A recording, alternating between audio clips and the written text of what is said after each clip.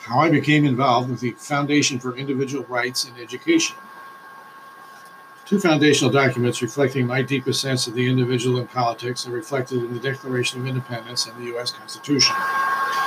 The Declaration says, "We hold these truths to be self-evident, that all men are created equal. They are endowed by their Creator with certain inalienable rights, and among these are life, liberty, and the pursuit of happiness. That to secure these rights, governments are instituted among men, deriving their just powers from the consent of the government." U.S. Constitution, First Amendment. Congress shall make no law respecting an establishment of religion, or prohibiting the free exercise thereof, or abridging the freedom of speech or of the press, or the right of the people peaceably to assemble and to petition the government for a redress of grievances. The threads that connect these documents are the rights of free thought and free expression. These include a number of related rights, such as the ability to do research, to study, to propound, to argue, to publicize one's views without harassment. These rights are specified in that sentence from the Declaration and assured by the First Amendment. Because of that sentence in the Declaration, we see that these rights are not a gift of government, not something available when some license has been given or when other hurdles have been met. They inhere in all persons. There are certain very limited exceptions for fighting words and for libel and slander. Through the First Amendment and the 14th Amendment, these rights belong to the people and are valid against encroachment by the states as well. These rights have not always been observed or respected. The years since the Constitution was adopted are to a considerable extent the history of their realization, sometimes at the cost of very bloody struggles. It seemed that by the 1960s, as a nation, we reached a kind of high-water mark for freedom of speech. We could find persons of all political stripes who took it as axiomatic that I disagree with everything you say, but will defend to the death your right to say it. This was truly a momentous achievement in human history. Not only were the rights of self-expression finally accepted broadly as natural rights, but there was a widespread agreement of the utility of free expression in advancing the general welfare and economic progress of society. Unfortunately, with the rise of the New Left in the late 60s, a counter-principle was set afoot. It was entirely without an absolute foundation, but simply selfish. If I don't like what you say, I can shut you down. This claim was supported by appeals to social justice, or as a way of crushing various social evils. Speech with which I disagree becomes a form of violence, and having to be on the same planet where someone is permitted to say things I dislike threatens me, so I'm entitled to shut them down. This reflected the infantilization of the society and of the educational system that really caught hold in the succeeding years.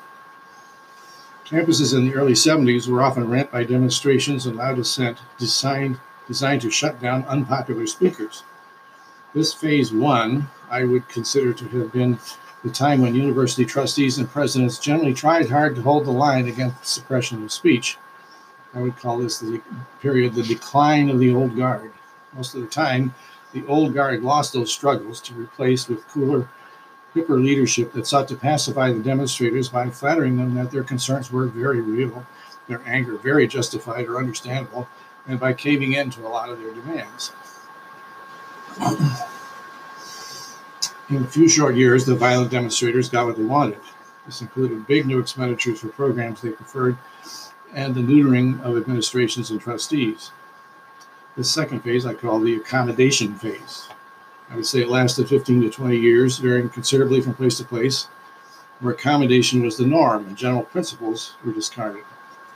Administrations developed a range of defensive measures that greatly curtailed free speech, or at least the speech that the radicals didn't like.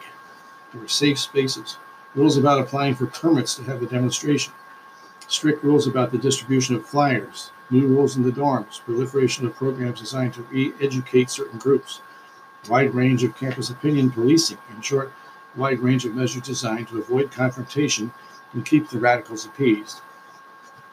Those administrations were quick learners and soon absorbed the lessons of their predecessors' troubles. There was a definite period of reduced activism directed against them as a result. But wants and demands are elastic. Another phase of campus violence returned in the early 2000s following the 9/11 attacks and the start of the Iraq War. This time, Few university presidents were shut out. Few administration buildings were taken over or bombed. This period I call the collaboration phase.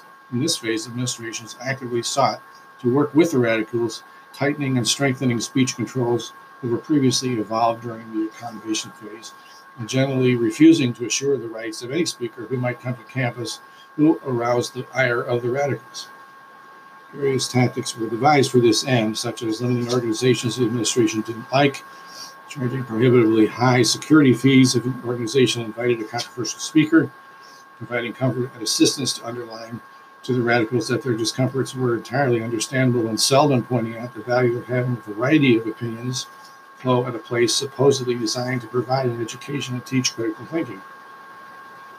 One could read almost every day during the collaboration phase of new craziness, new hypersensitivities, new bigotry, new intolerance. Universities did little to sanction those who shouted down the speakers they didn't like. It was indeed a cowardly time. In many cases, it appeared that an administration viewed the intolerant students as its very own agents in the deconstruction of the very society that nurtured them.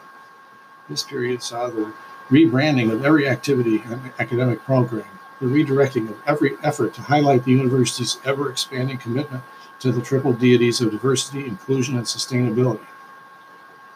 Unfortunately, this guaranteed that though there might be more diversity of skin color in the student body, there was to be very little diversity of thought. It guaranteed that everything would be branded with the mark of sustainability, while universities were unable to control costs or to plan for the coming demographic crunch that will doom many of the less powerful institutions. The frenzy for the triple deities also meant that all campus life was diverted away from the mission of education towards something else. This was no good thing indeed, given how many distractions students already face in the normal course of growing up, finding mates, and developing some plan to contribute to society. Surely a penalty has been paid in the nature and quality of academic work itself. I found the progression from the accommodation phase to the collaboration phase to be a gigantic betrayal of the nation's faith in its educational system. After 2000, I began looking for ways to try and support the forces that could be assembled to support the inherent rights of self-expression. Among those I came across was an organization designed expressly to address the abuses of free speech on campus, namely the Nonpartisan Foundation for Individual Rights in Education, or FIRE. Among many things, FIRE became a bulletin board for publicizing abuses great and small and for investigating speech codes on campuses to see where they might tend to suppress student rights and become an effective advocate for those rights. In the beginning, it seemed that the most common instance was an administration punishing a staff member or student for saying something it didn't like, often for criticizing that administration. There were some religious or conservative schools that were guilty of these acts, but from the beginning, the great majority of cases were expressions of typical campus leftism as imposed by a college administration. Many of these cases were resolved through the efforts of FIRE. Unfortunately, no amount of success could dampen the inherent urge to control what students think or say. The second aspect of FIRE's work was the review of campus speech codes, grading them from green, no offense, to orange, potentially imposing threats of speech, to red, definitely doing so. These are my characterizations, not those of FIRE. Over time, many speech codes were revised to reflect the values of free speech embodied in our Declaration and Bill of Rights. Technically, private schools are not subject to the Bill of Rights, only state schools, but in practice all are. I have attended various conferences of FIRE and met its organizers and many bright students who are vitally interested in its work. This is encouraging to see. The protesters who abuse other students' rights, whose general line the administration approves, often get off with the merest slack. University administrations have generally shown cowardice in such cases. Students who are found diverging from the official line are dealt with swiftly and severely. Universities have shown tremendous courage when it comes to punishing views they dislike, even going out of their way to respond to fake racial incidents as if they were real. FIRE has worked in this area, but the situation remains problematic. It remains problematic because of the broad failure of the educational institutions themselves to teach and to demonstrate the importance of free speech rights. They have become factories of conditional rights, the view that your rights only extend as far as you support the current regime's current line. It remains worrisome indeed that this betrayal has gone so far.